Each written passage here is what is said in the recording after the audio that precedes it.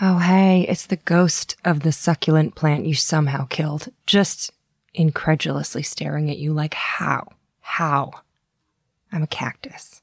Allie Ward, back with another episode of Ologies. Okay, so don't galaxy brain too hard, but each word I'm saying has a history and a lifespan and a backstory and was probably born out of a grunt and then went through pubescence in another language, spelled with too many vowels. And if you sat down and listened to its biography, you'd likely love it even more. But before we get into backstories and etymologies, a few complex words of thanks. Thanks to everyone supporting on Patreon. This show and these audio files you've downloaded for free would not exist without the folks giving as little as $1 a month on patreon.com/ologies. Thank you to everyone buying merch at ologiesmerch.com. Thanks to everyone who checks to make sure you're subscribed and for spending an actual nanosecond just rating the podcast and a minute or 2 or 3 leaving reviews for me to creepily enjoy when I'm feeling like a bucket of old oatmeal with a mouth, which happens. This week, Smacksmore She's Ma'am says, this podcast is fantastic for getting myself through boring car rides and long days at work. The host, my father, Allie Ward, is captivating and asks her guests all of the right questions. Now, for some reason, the host, my father, Allie Ward, had me actually cackling out loud when I read it. Also, DJ Liz13, I creeped your review about your late father and it got me teary and I'm sending you hugs. Okay, etymology. Oh, I've wanted to cover this topic since the day I first laid eyes on a list of ologies back in 2002. So strong is my thirst. I include some etymology in every episode. You know that. But what's the etymology of etymology? This is like your mirror image staring at your real face or one hand washing the other. Okay, so etymology comes from the Greek etymos, meaning truth. So this ologist studied English and language at St. Catherine's College at the University of Oxford, England, and went on to become a writer, co-host of the long-running comedy podcast Answer Me This, and then began a linguistics and etymology podcast called The Illusionist in 2015. She's known as the etymological lodger, and I had so many people send drooly, feverish messages that I should interview her about word origins. And I said to myself and them, sure, right. How about if I also interview Beyonce while I'm at it? I can't get her, but somehow I was able to get her attention via Twitter and convince her to come to my home, aka my apartment, and hang out on my couch for an hour and talk language. And to say I like her would be a gross understatement. I'm so into her. She's the best. So we talk about the fundamental truth that language is always, always changing, whether you want it to or not. And about, of course, various word origins, Latin, gender in languages, the Bible, aka the Oxford English Dictionary, slang, emojis, the pliability of boobs, mediocrity, step-parents, babies in glasses, Greek, the Romance languages, and more, with host of the Illusionist podcast and person who technically for a living researches the origins of language and thus is an etymologist, Helen Saltzman.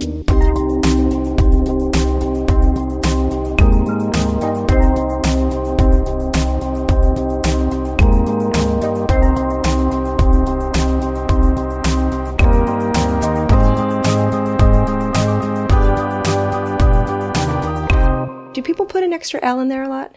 No, actually, that is not one of the regular spelling mistakes, but they see the Z's and they panic. Do you say Z as in Z or zebra? Well, I say Z when I'm in Z saying countries, but I'm on your turf, so I've translated it.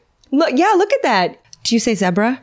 I do say zebra. Is it zebra here? Yeah. Yeah. So, okay, so here's my rubric for when I'm in the States. If it's a different word, like Z, Z, or coriander, cilantro, I'll say the different word, but it is harder for me to use the correct American pronunciation if it's the same word. So it's hard for me to say tomato because it sounds just wrong when I say it. Like I can't do it properly. Like my mouth won't form a proper American shape to do the word properly. Tomato. Oh, let's call the whole thing off. Tomato. It's stupid, isn't it? Tomato sounds so much fancier. I don't know. I think it does. It's not even an English word. Got it from South America. Quick aside, the word tomato comes from the Nahuatl, a language of what's known historically as the Aztec Empire, for the swelling fruit. and thus a tomato is what people called a hot girl in the 1920s. Language experts think this is due to plump, juicy connotations. Now, as long as we're just starting this out on the horniest foot, another fun produce aisle conversation you can have loudly is that avocado comes from the Nahuatl for testicle. Now, how long have you been interested in language? I remember first becoming interested in language when I was fairly small. I was, I think, 7. And I went to a very old-fashioned school, so I started learning French and Latin at a very young age. And I was like, oh, that word seems similar to this word in English. And it was a bit like when you see Homeland or something where someone's got a wall with lots of newspaper clippings joined together with string. You understand. It's a timeline. Yes. So I was like, I wonder if these have got things in common. And also I grew up in quite a verbose household. So I was the youngest. I was an accident. Oopsie. So there's quite a bit of time between me and my elder brothers, who are both very witty and good at talking. And I just thought, God, if I'm going to say anything, then I really have to bring my A game. So it was just a form of survival to be verbally deft from a young age. Did you talk early? I don't know, because I don't think anyone was paying attention. But apparently I was an early reader.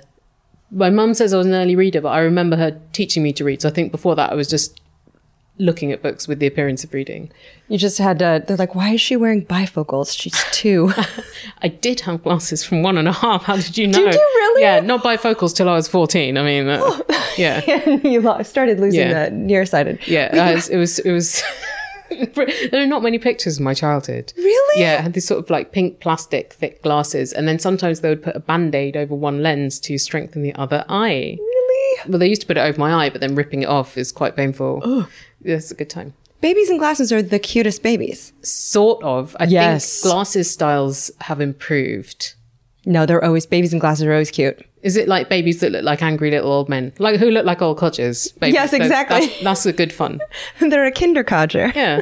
Or like a baby wearing a tiny bow tie. Yes. I guess like an old man in like a diaper with a pacifier isn't as cute, but when you reverse it, it's good, you know? So unfair. So now, when did you start making language your living? When did you start writing professionally? When did you start getting into etymology as a career? Well, I studied some at university. I did an English degree, but I did this special course that only 15 people did in the whole university. And it stopped at 1400. Again, she took an English language course that stopped at the year 1400. Just imagine the vellum, the ancient diphthongs, the deteriorated antiquities. Why did it stop at 1400? You're never going to find anything original to say about Shakespeare. And there's much less to read, which frees up more time for doing extracurriculars. But also there was a lot of emphasis on Old and Middle English, which I always found very interesting. And there was a certain clarity in the literature. They got to the point.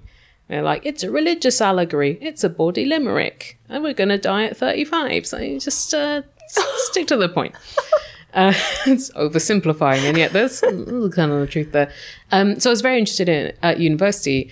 And then just afterwards, a dream etymology job came up at the Oxford English Dictionary.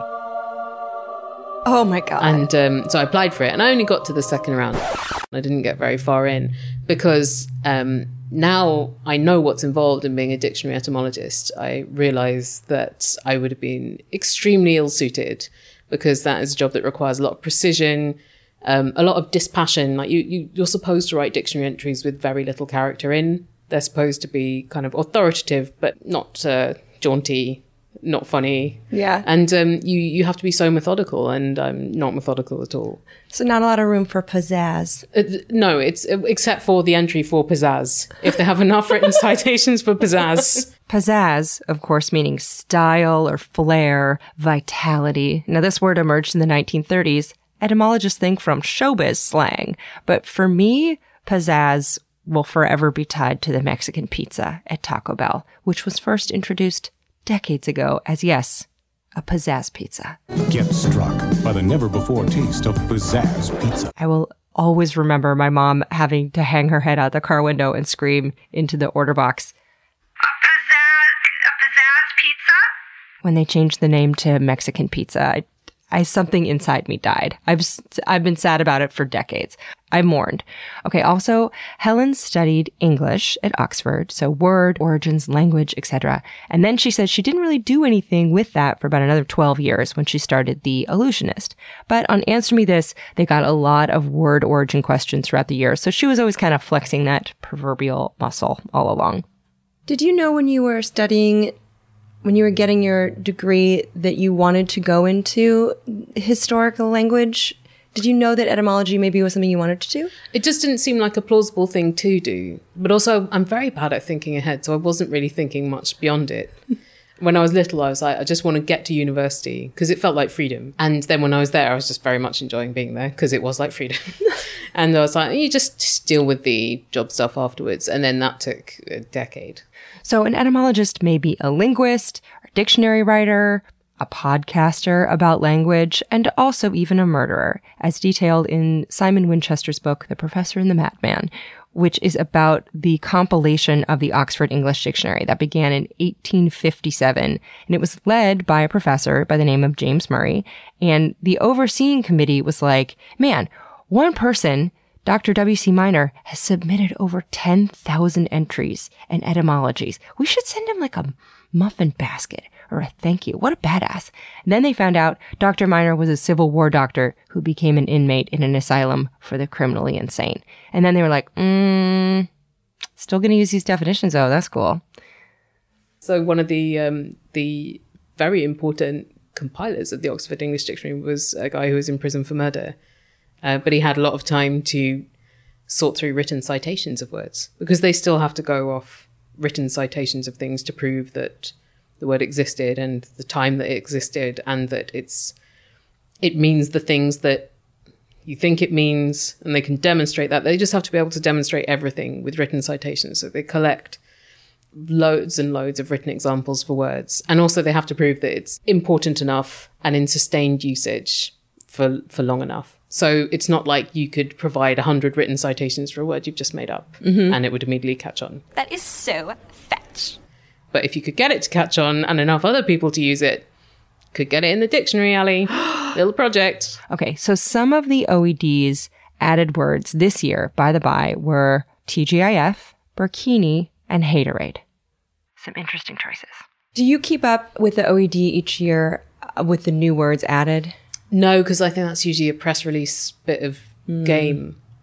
Don't you? Because they just want to annoy people with That's a good point. Often. They're usually the most annoying words. Yes, exactly. Yeah, they know they're trolling people. Oh, God, that's so sinister and wonderful. Yeah, I like the relish with which a lot of the dictionaries have taken to the social media age. A lot of them have very salty Twitter accounts. Oh, God, yes. And you learn some good words. But also, the print edition of dictionaries, there's a limit to the number of words they can put in there. So some have to go.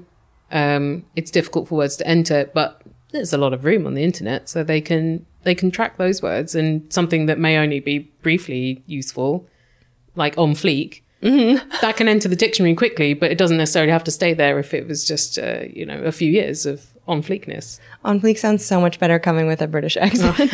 I only ever say it in quotation marks. Right. I was on fleek. I've never managed to say it in an actually descriptive way. I don't think anyone other than the original Vine poster. Abraz on fleek. Peaches really Monroe. Is that what her name? Yeah. Good job. How do you know that? Well, I have studied the etymology of on fleek. That's why you're the best. Oh gosh, but yeah, I'm too old. I'm too old to say it without the quotation marks. Yeah, we all are. Now, at what point did you get the idea for The Illusionist? How did that develop?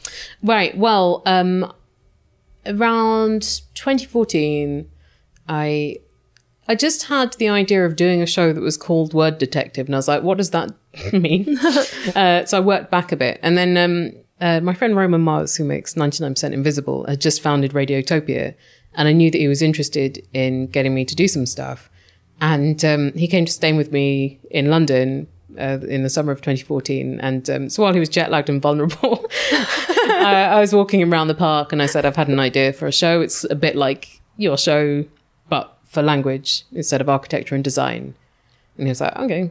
So they dug around for the financing because she wouldn't have been able to do Answer Me This, plus The Illusionist, plus handle extra time of a day job. And as someone who hasn't mailed her Christmas presents yet in March, I get this. Like podcasting for the first many years was financially rather painful. Sure. Pursuit. Yeah. So that was how it started. He was like, okay, we can make this financially viable. And also it was just a slightly quieter time in podcasting then. Yeah, it is quite a din of different shows. Yes, it's certainly very noisy. And now you must have had a bit of a field day when you were first coming up with words that you wanted to explore. I mean, how did you decide which words get in? Well, there's a long Google Doc with potential ideas that I've had since before the show began. And I have done not that many of those ideas because a lot of it is just what can I actually get done? Like, how can I think to pursue this? Who can I talk with about it, who will agree to be on the show or knows about it? What's an angle that is not just going to be really dry? So a lot of it is what am I curious about and what don't I know about? Because if I feel like I know where something's going to go, I'm not very interested in making an episode about it. Or if it's very familiar, but it's patching up my own ignorance. But I am a team of one. So actually, although it was pitched as an etymology show, it hasn't really been a lot about that because what it turns out I'm far more interested in is human behavior and how things are applicable now, like what's resonant to people now. So rather than being a historian, Helen prefers to look into the current usage of words and terms and how they kind of roll around our brains and out of our face. And then it's finding bits of information to give to people. And so, yeah, it's gone in a very different direction to what I thought. But sometimes it's like, I'll have insomnia. I remember I had insomnia, and often what I do is like, I wonder whether this word comes from where I think it does. And then if it didn't, I think, oh, that's worth making a note of. That it's surprising. So I remember in the first few months of The Illusionist, I thought, I wonder, I'll just check in the night whether step, as in step parent, just means you're a step away from the biological lineage. And it doesn't. It means grief. And I thought, and if I didn't know that, then a lot of listeners are not going to know that. And so I firstly was trying to get someone to speak who was from a museum of orphans and abandoned children in London. So I thought they would be interesting on like the history of the family in that respect. And they would not speak to me. Really? Yeah. And then I thought I'll do it differently because you have a lot of wicked stepmothers in folklore. And Erin Mankey from the podcast Lore, we were kind of internet friends. And I was like, would you be interested? And it was just before his show was like really too big for him to be way too busy to do this. And he came with like a lot of fascinating research about how, you know, you didn't really have a step parent unless someone had died because divorce was uncommon. And therefore step parents got a pretty bad rap. And I also got people, I just put a Facebook post up saying, if you've got feelings about step in your own family existence, just record yourself talking about them. I've got a somewhat complicated family and have several step parents. Although I never really call them that. I've always just known them as their first name. It can be a bit jarring to explain how you related to this person you refused to call your dad. And that was very compelling. So a lot of people said, you know what, I'd never consciously thought about it, and now I have. I think I hate it. Really? Yeah. So it's just a very interesting montage to me of how people dealt with this word as children or as step parents or step siblings, or the different words that they use. Like I think in Sweden, bonus is the term, which I felt was much more positive. That is more positive. Yeah. It's my bonus dad. Right. Yeah, you Much don't. less wickedness. Yeah, you don't think of someone who's getting angry at your t-ball games and secretly hates you. You know, Yeah, right. Who's just trying to take all of your parents' money and then leave. Yeah, Like, exactly. kill them and leave. like Yeah. when you look at a house and there's a bonus room and you're like, so much possibility, Right? more than expected. Yes, because it's a bonus. It's a bonus. Yeah. So side note, the word bonus comes from the Latin for bone, for a good thing. The word bonus comes from the Latin for bon, a good thing. So somewhere there is a sweet nice stepdad driving carpool, or a stepmom working her ass off to put together a cool birthday party. And y'all, it's okay to shed a tear about this, bonus folks. You're good. And now, is there something about the elasticity of language? I feel like that's kind of what we all love about etymology, but is your interest rooted in human behavior and how we keep morphing things? Yes, my interest very much in human behavior. And I think that's what partly got me interested in etymology in the first place, was just a lot of it is a little idiosyncratic, and you can see these signs of how people would have behaved several hundred years ago. So there's a lot of mistakes in how words have evolved. It's not necessarily logical. And I think that was appealing, that it's not these straight paths. Another thing I learned about doing the show was that I'm not a language prescriptivist. I was such a pedant when I was a child. It was just a nightmare, particularly to my mum. Oh, no. And now but it's unsustainable. When you know anything about how language behaves, you can't keep it up because there's just so many things contradicting it. And there's a lot of cognitive dissonance if you want to keep up your pedantry. But also after a while, I was like, you're carrying around a lot of pointless anger. It's just not necessary. So that was a positive surprise, I think. It was just being amenable to how language is going to change and has always changed, particularly the English language that has evolved in much more rapidly than a lot of other languages that are deliberately kept the same. But if you know about English, you're like, okay, this is what happens. People use it the ways that they need it to be used. So if there is a gap, then people will fill it with either a word that they've decided to use in a different way, or they will invent one. Gretchen, stop trying to make fetch happen. And, a lot of it is driven by that kind of necessity. You can't control it. And even if it doesn't necessarily make sense, it's never made sense. And so you might not like it, but you have to understand that this is a linguistic process. Now, what is it about English that has made it evolve so rapidly? And also, having studied Latin, where do you see we grab the roots from? Latin, from Greek? Oh, yeah. English is such a mutt of a language, which is why it's so fascinating. It's a problem as well, which is more to do with its later history. So English kind of came about originally from a bunch of invasions. So there were native languages in the British Isles, but then there was the Roman invasion, which I think was 50 BC to about 400 AD. And then Germanic forces invaded around 500 AD, and then Vikings, and then 1066 the Normans. So you get a lot of French influence, but also a lot of Latin through French. And so at that point you had like the language of governance being Latin, but then the language of posh people being French, but then like kind of normal people still speaking Anglo-Saxon, which is like quite a Germanic version of Anglo-Saxon. And then that kind of coalesces into Middle English that then becomes modern English. So I think about 70% of English words have some Latin roots, but a lot of those Latin roots would have come from Greek, or they didn't come directly from the Romans. And then you've got what I call euphemistically Britain's enthusiastic foreign policy. So it was not only people coming in and invading the country, it's also us going to other parts of the world, a lot of other parts of the world, and sticking our dicks in them. And, Pretty much. Yeah. And so Englishes happened in lots of different places, but also we found words in those places and brought them back. Or, we brought back things we found, like potatoes, and thus the word with them. So that happens a ton. So you've got like this very idiosyncratic thing. Whereas French, you've got an academy keeping French the same. So they decide on whether you're allowed gender neutral pronouns or whatever. They don't like this. It's a very gendered language. Whereas English doesn't have that kind of control and has resisted that kind of control. They've tried and it hasn't really taken off. By the way, if you hear something that sounds like vacuuming, it's because there's someone outside my door vacuuming. I run a very professional podcast studio here. It's just vacuuming. People have heard it before. They've heard it before. Yeah. So why did Latin steal from Greek so much? That is a really good question. I think because you had a lot of Greek power before you had ancient Roman Empire power.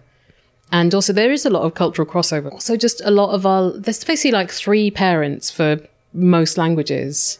And so, again, it's just going back to the root word and then it being in different locations evolved into slightly different versions of the words. And when it comes to finding the root word of something, what's been one of the more surprising entries, or what are some of your favorite etymologies? Because there's a story behind all of them. Yes, although frustratingly often the story is like, we don't know. Yeah. The pathway doesn't go very far, particularly with slangs, because they don't have the written citations, so they can't prove where a slang came from because it's usually in people's mouths way before it's written down. I really like the etymology of the word mediocre, and I don't know why it is, but it means halfway up a jagged hill. Really? Yeah. What an evocative thing. God, I never knew that one. And does that, because I would have thought to get halfway up a jagged hill, you have to be really quite good. Yeah. That doesn't seem like an easy path, or just like the absence of any particular quality. It seems like a hard climb. Yeah, how many jagged hills were these people climbing? I don't know. It must be quite a lot. If you can only get halfway up was a burn. Yeah. Maybe they're like, well, we just scampered right to the top before breakfast. So I find that very fascinating, and I don't understand why it is. Seems like quite the story. Yeah, I didn't know that. Have you ever heard the etymology for buxom? No, that sounds fun. Such a good one. This is one of my favorite etymologies. It comes from pliable, and then compliant, and then friendly, and then beautiful, and then sexy, and then boobs. Wow. So it wasn't that the boobs were pliable. No. So that the person was pliable, and that's a sexy trait to some. Evidently, yeah. Wow. So, which is one of those weird twists and turns that you're just thinking about it having to morph at every stage of the way. Yeah. Googling buxom woman will not, side note, get you any returns of pliable branches. Now, speaking of searches, where does Helen go to first uncover a word's history? She says Entomonline and Dictionary.com are her preferred sources, as she's constantly traveling with her husband and she can't haul around a shelf full of dusty reference books. Come on. And you're kind of wandering about, which is what a life. You and your husband. Ridiculous. Scientists, physicists. Yeah. You guys are, I would say that you're traipsing about. We're traipsing. Yeah. And Gadding about. So you bop around. Yeah, we bop around to different countries. And so you're a wandering etymologist. That's so romantic. Wandering audiotainer. If you would have thought as a college student that you would get to travel the world while doing etymology. I know, right? Bananas. And getting paid. Living the dream. Living the absolute dream. Well, I couldn't even allow myself to have that dream because I thought you don't want to be disappointed. Well, and podcasts didn't exist. No, they did not. When it comes to like a goal with etymology, do you feel like with language, you can use your platform to have people see each other differently? Do you ever feel like you can fix some ills of the world with language? Yeah, when I'm feeling evangelical. I think, so it is an entertainment show first and foremost, and it's supposed to distract people on a commute or when they can't sleep or when they're feeling anxious or whatever. But then it's just when you get into language and you're thinking about all the different ways it can be used, I think a lot of it is about empathy, because the more sensitive you become to all that, you become more aware of your own usage and how other people might interpret it and the various things they might mean with their usage. So it forces you to think about other people more and their communication and the endless variety thereof. And also just if you get into your hang-ups, you can often realize that a lot of them are about snobbery or a way of controlling people almost by telling them that they're saying something in a way you disagree with. And so removing yourself from that or encouraging other people just to not focus on that. I think that is quite important because it's just more compassionate. And the etymology of compassionate, it's late Latin for calm plus patty, so to suffer together. And yes, the root of passion is to suffer, but compassion is to feel the pain of others, which is terribly moving. So I'd say that is the more serious thing. And you mentioned a live show you did recently was about gender pronouns and preferred usage. Yeah. I've been doing a lot of work about gender in language. It's all festering into into something. I'm not quite sure what form it will emerge in yet. So it's about things like titles, like Mr. and Mrs. and Ms. and gender pronouns, and just how, to me, having gender in the English language doesn't really make much sense. I don't think it's necessary. And some languages have far less gender in. Like, there are a lot of languages that have no gender pronouns at all. Languages where they don't use titles. And I'm curious to know whether the absence of those things has any effect on the way that people communicate with each other or relate to each other. And it's certainly not the case that languages that have no gender pronouns don't have gender imbalance. But I'm just thinking, why don't we default to gender neutrality? And then people can always opt into a gendered pronoun if they want. Mm-hmm. But I feel like it would save a lot of bother if it was just default they. Yeah. Why do you think that there's resistance to that? That's a really good question. I think some people fear change, and change can, consciously or unconsciously to people, just be almost insulting, because it's like, you're wrong, rather than just you do a thing and it's not necessarily wrong, but it's not necessarily the permanent way. And I think also some people are just not comfortable with the idea of a different kind of society. And I think, I mean, I see this even in myself, like when you've been raised in this sort of very binary gender way, and there's certain gender limits and so on, I felt like I kind of molded a lot of myself to working around the constraints of that, just to kind of optimize the way that I could exist in this thing I didn't really agree with, and make it as irrelevant to myself as possible. But I couldn't possibly escape it. But then if that crumbles, who am I? There are some people who've adjusted themselves a lot more to living in the patriarchy or whatever and take advantage of that, male and female. And then if it's taken away, some people are like, yes, like I feel so freed. And other people are like, yeah, who am I and what am I supposed to do and how am I supposed to benefit? Like, they don't know what the benefit is to them of a fairer society, because it's not. They might think it's not. So I think that is scary to people. And some people want neat categorization of everything. But I have a lot of arguments as to why, you know, it's very easy to give people the right pronoun. It doesn't really affect you. But also, you was originally a plural pronoun that we also use in the singular. Oh. Yeah. And people have adjusted to that because they've had a few hundred years to deal with it. And so what was it before? Oh, so you was the plural form and thou was the singular form and the informal form. And you would use you to be polite. And then people were so polite, you just became the dominant form. Really? Yeah. I didn't know that. And people can handle that. Mm-hmm. So they, I mean, it's not such a leap. Mm-hmm. People use they as a kind of general pronoun anyway, like when they're not sure who they're referring to. So if I said, I'm going to stay with my cousin, you might say, oh, where do they live? Yeah. Without it being a political thing. But as soon as you introduce the politics to it, some people their fuse is lit. Mm-hmm. I wonder if part of it is just a resentment that a newer, maybe generation gets a benefit of something that we didn't, you know? Yes. I think about what my life would have been like if I weren't gendered so much. And I wonder if anyone just is pissed that they're like, you get that? I didn't get that. Right. You know? Yes. I definitely think there's some part of that. Which is the worst reason to withhold something from someone. The absolute worst, most petty, bitchy. Yeah. I'm very interested in how language is used to manipulate. In positive and negative ways, it can be used for that a lot. And so I was reading this like 80s classic of business schools kind of manual, which is about the language of persuasion. And it was talking about just how it's much easier to double down on something that seems like a bad decision than to admit that it was bad and do something different. Oh my God. And now you start seeing that in just all sorts of things. That was in an instructional book? Yeah. Oh, that's horrifying. I that know. Explains a lot of our politics I now. know. It really does, doesn't it? You start seeing it everywhere. I keep wanting to do an episode just called Apologies with someone who is a good mediator who can just explain the best way to apologize. Yeah, that could just be a whole mini-series in itself. There's so much to apologize for. Can we do some Patreon questions? Oh, yeah. Okay.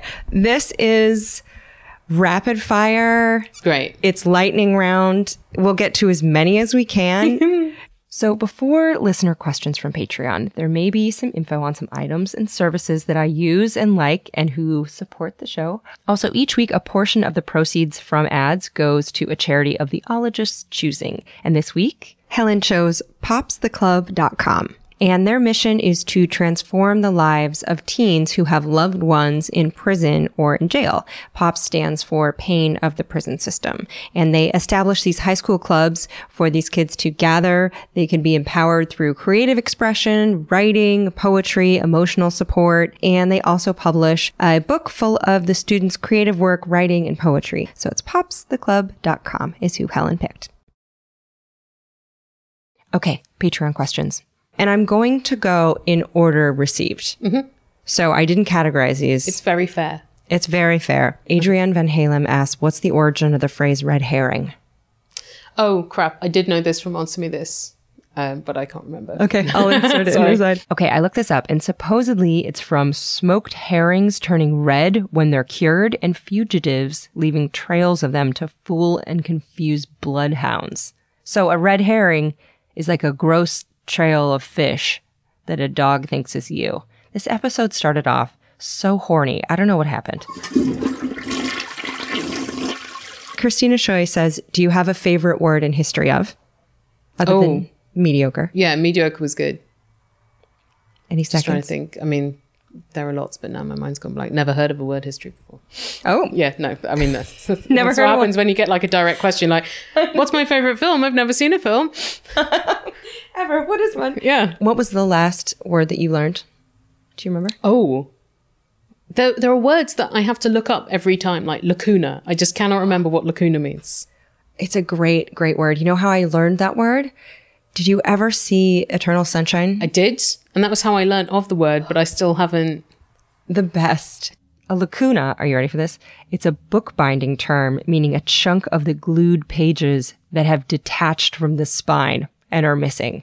And in Eternal Sunshine of the Spotless Mind, which was written by the genius Charlie Kaufman, the company that can wipe away specific memories is called Lacuna Incorporated. But why remember a destructive love affair? Here at Lacuna, we have perfected a safe, effective technique for the focused erasure of troubling memories. It just won't fix in my mind. Well, there's a blank spot where lacuna should be. Yeah. There's a lacuna. Ah! Where there's a lacuna. That's how to remember it. Thank you. Boom. You really guided me through that. Erica Smith asks, do you have a favorite website to research the etymology of words or phrases? Etim Online. Strongly recommend. Awesome. Bob White. Hi, Bob. Just says, this is an imperative, not even an inquisitive. Explain Q. Q-U-E-U-E. Well, it's where you stand in line with people. In French, we got that word from French. In French, Q is pronounced que and means tail. So that's very cute, isn't it? Like a dog's little que. Oh, that's adorable. Yeah. I do love that having context for all these words. It's like seeing someone's face and being like, okay, and then getting to know them as a person. Do you know? Yeah. Oh, I love it. Katie Cobb, why is the F word so versatile? It's a great word, isn't it? A lot of the swears are very flexible, but particularly that one, because it can be noun, verb, yes, affectionate, sexual, insult. Yeah, it's very handy. Yeah, what is the fucking etymology of that word? Oh, that is a hard one to know because it's old, but also because it's kind of slangy. So when people make up an acronym for it, it's definitely not an acronym. It's like hundreds of years older than that. But a lot of the etymologies of swears are just a bit unsatisfactory because they don't really know. But it wasn't such a rude word as it is now. Like the C-bomb wasn't such a rude word as it is now. Like religious swears were more rude in like 14th century when these swears were around, and body parts and sexual ones, not so much as the religious ones. But yeah, I think when people are down on swearing, you just think, well, what word can you use in as many varied ways as the F-bomb? It is the Swiss Army knife of cussing. There's nothing it can't do. That is a wonderful way to describe it. I still can't say the C word. That's not a word that comes... I mean, I think that's more of a British word, but... Yeah, I didn't realize... That's been very educational to me, making this show about language. Just, I knew that there were differences in American vocabularies versus English, but I was less aware of the nuances of usage because I hadn't spent as much time in the States. And there are certain things you don't realize until they're pointed out. And yes, so I think the 4th episode, The Illusionist, was about the C-bomb. And in Britain, like, it is a strong swear. It's one of the strongest, but you still get people who kind of, it can be an affectionate one. Like, you old C-bomb. In context, you wouldn't say that to someone you weren't very confident would understand the intent. Of course. Yeah. This almost dovetails, but Danielle Riviera asks, what is your biggest word-related pet peeve? Oh, I have a lot, but I'm always trying to confront my prejudices. And some of them I think will never leave, but I can just not give them more room. And then others have really dissipated over the years. But at the moment, I am really keeping an eye on the word community. And I think that people using it should think, is there another word I can use? Because I think it's being used thoughtlessly. And so when people say the black community or the gay community, that sounds like it's 40 people that meet in a village hall and they all have the same viewpoint. And I can understand why something might be quite specific. So you might have the gay community in a particular city, but when you're talking about millions of people, it's too small a word for that. And I heard someone say the female community, and I was like, that is half the world. That is not appropriate. So if you're using community, I think there are different nouns you could use or different ways to reframe like the adjective that you're using. Like science community, you could say scientists. So part of it to me is an efficiency thing, but partly also there's a kind of condescension in it sometimes. And I'm always thinking, why is that there? Mm-hmm. And what's it kind of covering over? What would be a better word in the context of the black or the gay community? I agree with you completely. Yeah. Often it's people. People. Yeah. Boom. Yeah. Done. Yeah. Black people, gay people, but then it's like, what are you trying to say with such a big generalization? Should you break that down a bit more? Mm-hmm. So indicative of perhaps what you're saying doesn't reflect the thoughts of everyone. Right. Just be careful of the generalizations. Yeah. God, that's a great note. Danielle Rivera also wants to know how many people assume that you study insects or that you have a podcast about yeah, quite a lot. And confusingly, right behind your head are some beautiful insects. I have a big, gross dead bug collection on one wall of my apartment, and I'm just realizing how creepy that must be for visitors. But Helen is very wonderful, and she's compassionate. But yes, etymology and entomology. But I can understand why people would mix them up, because they're not exactly words you need in your everyday vocabulary. No. And I wouldn't necessarily remember if I didn't particularly care about either. Oh, sure. Yeah. They're not, they don't roll off the tongue often. So when people get it wrong, I think, well, at least they tried. Yeah, they tried. They're so close. They busted out a tricky word.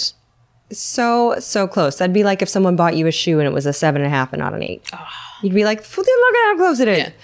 Yeah. Ivy Crutchfield wants to know, can you ask the origin of coccyx? Wow. That's a really interesting one. I could look it up. Sure. I don't keep all the words in my brain. A coccyx, side note, is a tailbone. So technically, there were 2 present while recording this. Also present, next to us on the coffee table, is a hulking 5-pound dictionary of etymology that I've had for 20 years. It's one of the first things I'd rescue should all of my belongings become threatened by fire. And that's not true. I'd probably run out of the house without pants and then just order a new book online with the insurance money. But anyway, we looked it up for you, Ivy.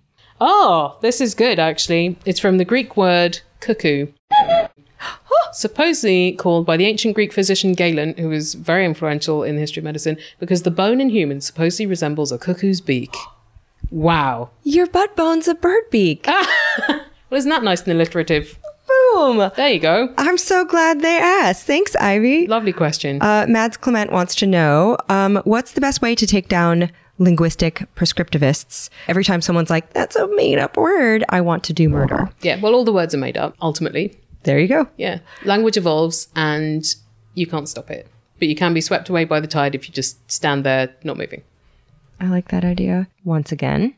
Language evolves and you can't stop it. But you can be swept away by the tide if you just stand there not moving. Katie Spino wants to know, can you do the thing that the dad in my big fat Greek wedding did and trace any word back to Greece? Give me a word. Any word, and I show you how the root of that word is Greek. okay? No. No, can't happen. Okay, Mr. Portacales. How about the word kimono? Kimono. Kimono. M. Maurer wants to know, what is your opinion on starting essays with Webster's Dictionary defines excess? That is desperate. Yeah, don't do it. And also, don't start anything with, it is a truth universally acknowledged in a Pride and Prejudice riff, because I see a lot of journalists starting articles with that, and I'm like, you're out of ideas. What happens in the next paragraph if you're trying to do that beginning? What happens next? And then you could work back to opening with something more relevant. So that's tired, played out, done. It's rather tired and played out, but also it's what is it you're trying to say by citing that? It feels like, that's your training wheels and you're not ready to take them off your bike. Anna Thompson mentioned the unnecessary use, and someone else answered that about back in the day when you took out an ad in a paper, they charged by the letter, the neighbors. And unfortunately that is made up, but it's a really wonderful story that I appreciate. It is just that American English is somewhat more streamlined than British English, which I appreciate. So British English might have the use because it's like, a lot of those words came from French. And in American English, you're like, why do we need it? Because you can't hear it. It doesn't add anything. Get rid of it. Or like theatre, ER, rather than we have it still RE.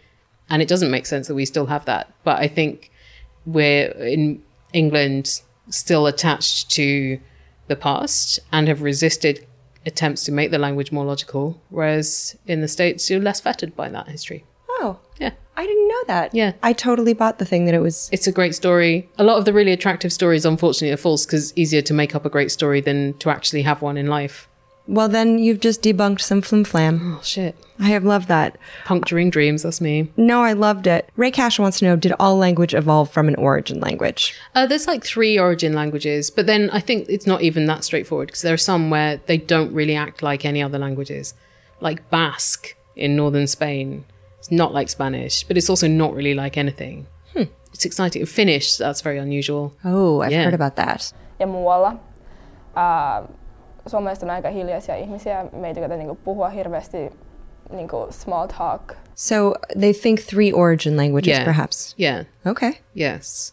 I was surprised by what are Romance languages. I thought I knew them, and then, is English not a Romance language? It's sort of. Romance languages is broadly languages that were heavily influenced by Latin. Mm-hmm. So like Spanish, Italian, French, English, 60-ish%. Yeah, I didn't know that. I totally thought it was. Carrie Studdard wants to know, are there any synonyms for the most hated word, moist? Moist. Do you hate the word moist? At this point, it's an underdog. Right. You know what I mean? Like, can moist live? Can it just do its business? I don't hate it. It's fine. I don't hate it. I tend to think of like dew or grass more than I think of. Well, that's a lovely form of moisture. I suppose the people who hate it are maybe thinking of bodily crevices. I think. And that's their prejudice showing. Yes, it is. Yeah. Because other words as well, like damp. I mean, if you're moist from the rain, like a raincoat, damp. Sure. Is that better? Is that worse? A bodily crevice could also be damp. Sure. I feel like moist has a certain heat to it that damp lacks. Sort of steaminess rather than chilliness. It's good that we're figuring these things out. Anyone who hates that word, hopefully you hate it more now. Christopher N. Brewer wants to know, how do you feel about people using emojis instead of words? Which emoji are you? Well, Grandma here knows that she's outmoded and I don't speak emoji. I don't use them. My mum sent me one the other day. That was a shock. So she's on board. People don't even send them to you? They do, but I don't necessarily interpret them in the way they're supposed to be interpreted because I don't understand how you're supposed to use them and how they affect what has been said. Because my assumption years ago was they're just reiterating what's in the words. But I don't think that is the case. They're influencing how the words are supposed to be interpreted. But that is the part that I don't know. So it's a bit of a problem, I think, that I don't speak emoji. But what I don't like is that the visuals are controlled by someone else. So if you were handwriting, you probably wouldn't do your own emoji. There's like hundreds of them and it would take a long time. So I find that a bit prescriptive by Unicode deciding what can be expressed. So we may only have 26 letters in the English language and some punctuation, but there's a lot of combinations mathematically. Do you have any emojis that really irk you? I think it would be unfair to pick on some when I don't understand like what the nail varnish one means or the dancing one. Helen, I got you. So does Emojipedia.com. So according to them, the nail polish emoji is often used to display an air of nonchalance or indifference. And the dancing emoji is used to represent a sense of fun or as a positive affirmation, like saying, great.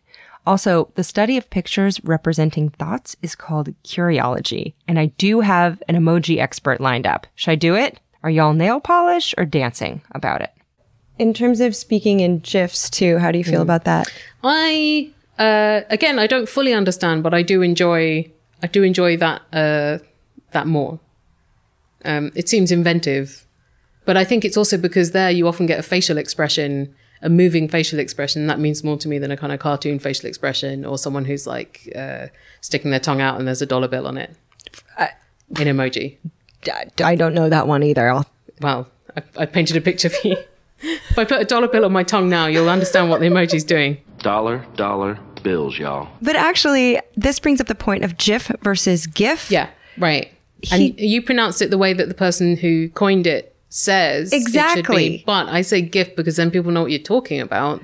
Well, which is it? It's a recently made up word. I think that if they wanted it to be pronounced GIF, they probably should have gone with a J instead of a G. All right. I know I'm rebelling against the originator, but I'm on GIF because it's less equivocal. Can't mix it up with the lemons. Oh, well, what do you think is going to win out over time? GIF. All right. I'm shocked that that we say different things. I thought if it'd be like if someone says your name is Helene.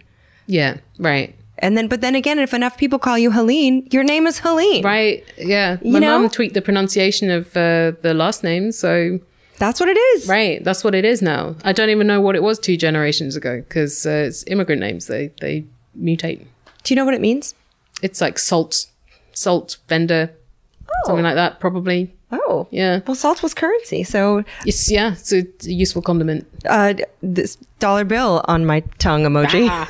That's what that means. If people started doing that in real life where they acted a lot more like emoji and they carried the props around with them, then maybe I could get on board.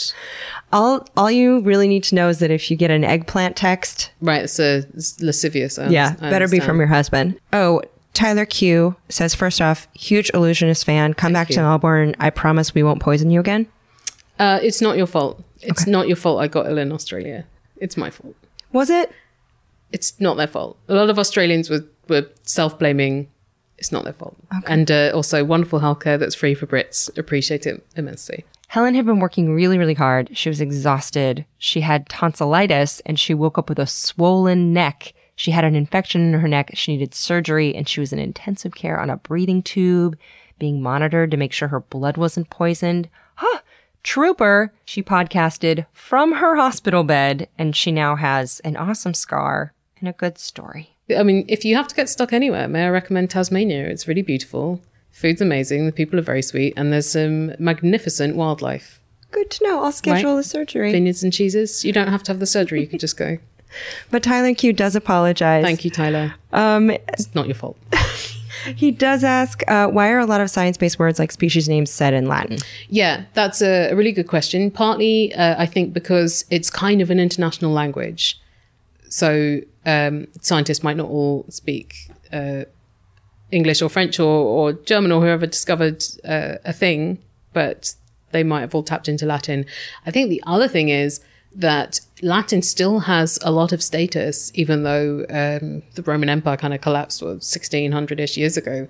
So people associate it with study, intelligence. It was propagated by religion, like by Christianity being performed in Latin, and by kind of high-level politics and stuff like that. That has helped propagate Latin for hundreds of years after the Roman Empire fell apart. For more on that, please enjoy the classical archaeology episode on ancient Rome. Yeah, but it still has this reputation of things being classier and more intelligent, and that is a really good con to pull. It's a long con. It's a long con. And it's still happening. People are still coining new Latin words. There's a radio station in Finland I made an episode about that has done a news broadcast in Latin every week since 1989.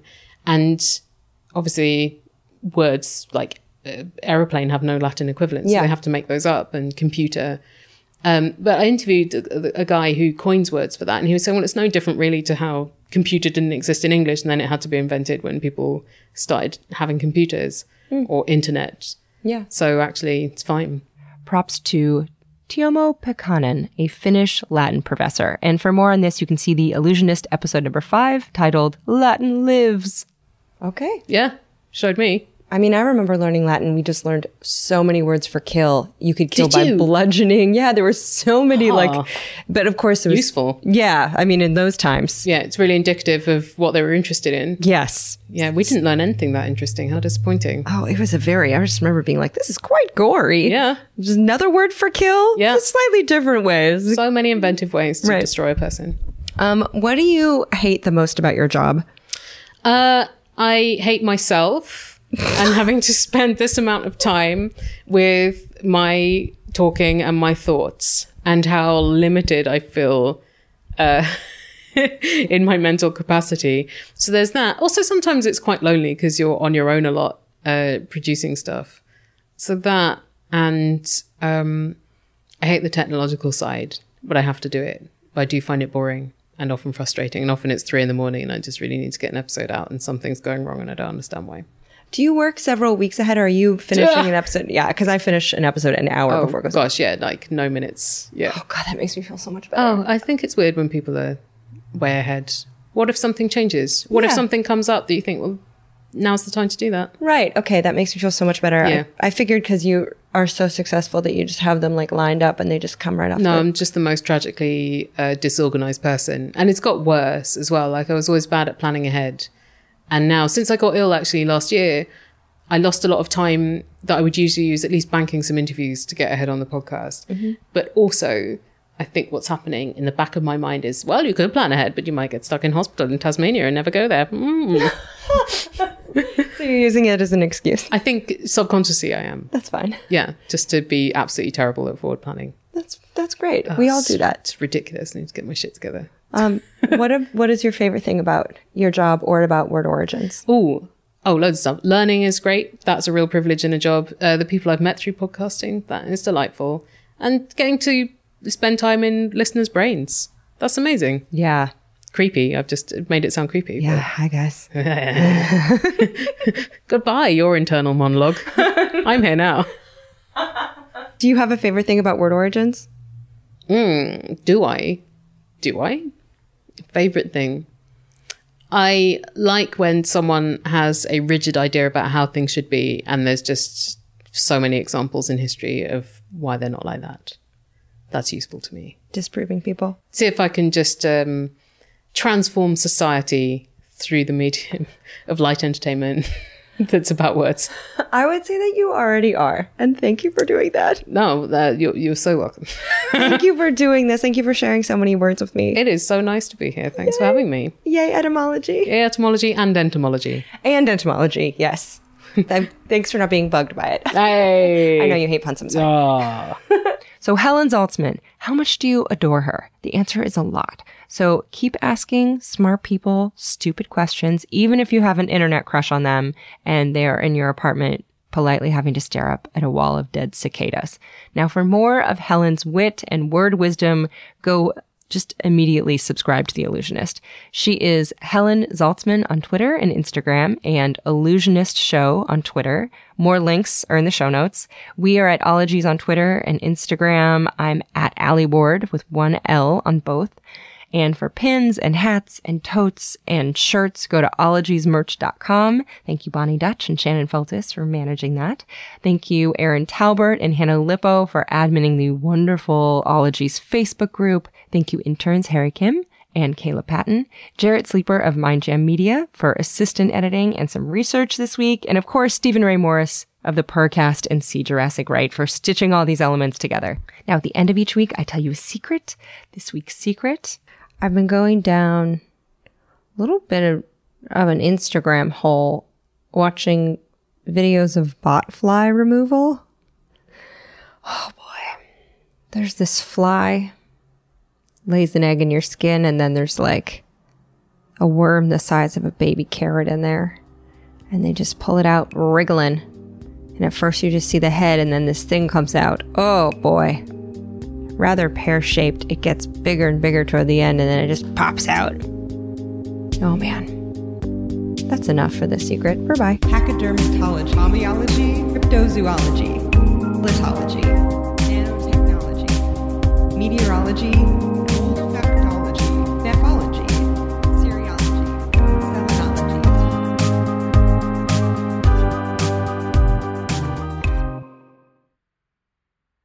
I save Latin. What did you ever do?